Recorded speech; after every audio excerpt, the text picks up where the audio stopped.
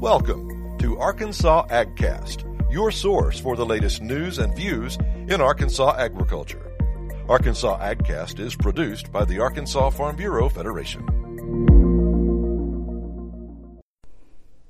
Okay, I'm here with Janeal Yancy on this edition of Arkansas AgCast, and you started the Moms on the Farm program, and kind of give me a little background on the history of the Moms on the Farm program and why you did it.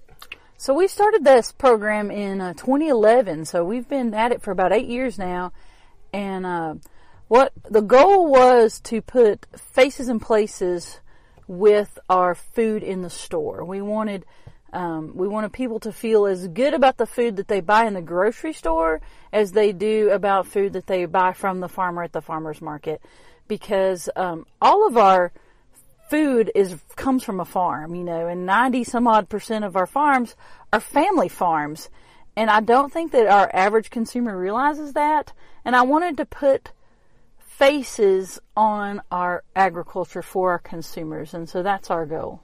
Now, you work for the University of Arkansas's Extension Service. What's the biggest misconception you've run into where people, these moms on the farm, have their aha moment and they go, wow, I didn't know that? We always try to get to a dairy, and one of the, we don't have an organic dairy that we go to, and so we always talk about how, that these are conventional and no special label dairies, and we talk about the antibiotic issue and the fact that there are no antibiotics in any of your milk, regardless of the label that's on the milk carton, and all of the steps that the farmers go to prevent that from happening.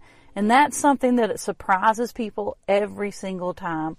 And I think it's the dedication to the way of life is always something that the tourists go home with as they realize, how important it is for these farmers, to produce good, wholesome food for people, and that they want to maintain their way of life in producing food.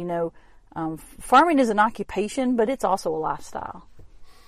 It certainly is a lifestyle, and part of the Moms on the Farm program, I'm sure, is you're looking at the person, these moms that come on the farm, they're the people that are out there making the decisions on what to buy for their families food-wise. So how does that work in as well within the context of this program? I think it helps them to have a little bit better understanding of what some of those labels and claims mean, and for them to feel better about the food that they buy, regardless of the labels and claims. There's a lot of great choices in our grocery store, but they're all good choices. I want people to come away from this feeling confident about any food that they buy in the grocery store, regardless of, whether it's organic or natural or grass-fed or just conventional commodity products. I want our consumers, our tourists, to go away feeling good about all the food in our stores because, all of it's produced with integrity by our farmers. Now, Janeal, you also do the Mom at the Meat Counter blog, and tell us a little bit about what you're doing with that as well. So I try to use social media and a website called Mom at the Meat Counter to share my perspective of the meat industry as a meat scientist who's also a mom.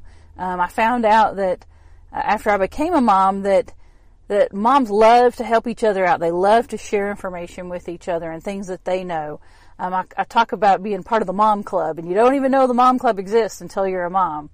And I felt like this was my contribution to the mom club, was to share what I know about the meat industry and meat science and why we do what we do and how all of this works with other moms and the whole world, so that people will feel better about the food that they enjoy, and feel more confident about choices that they make.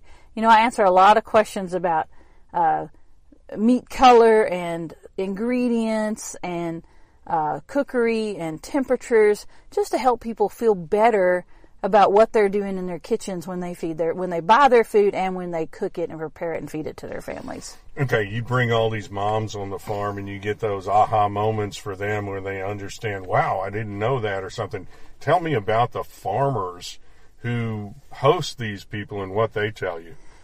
As far as from the consumer's perspective, I think that the farmers are always really surprised what a different language and a different world it really is. We all live in our own little worlds, and I think a lot of times the farmers are surprised about what the consumers really don't know. In one of our first tours, we had a lady ask the farmer if she sold her beef to Walmart. We realized then, oh my gosh, we have to do a lot more explaining about the segments of the beef industry because that calf on that farm in Lincoln, Arkansas was several steps away from Walmart, and our consumers didn't even understand that. She's Janeal Yancy. She works with the Cooperative Extension Service, the head of the Moms on the Farm program, and I'm Greg Patterson. This edition of AgCast, thank you so much, Janeal. Anytime. Happy to do it.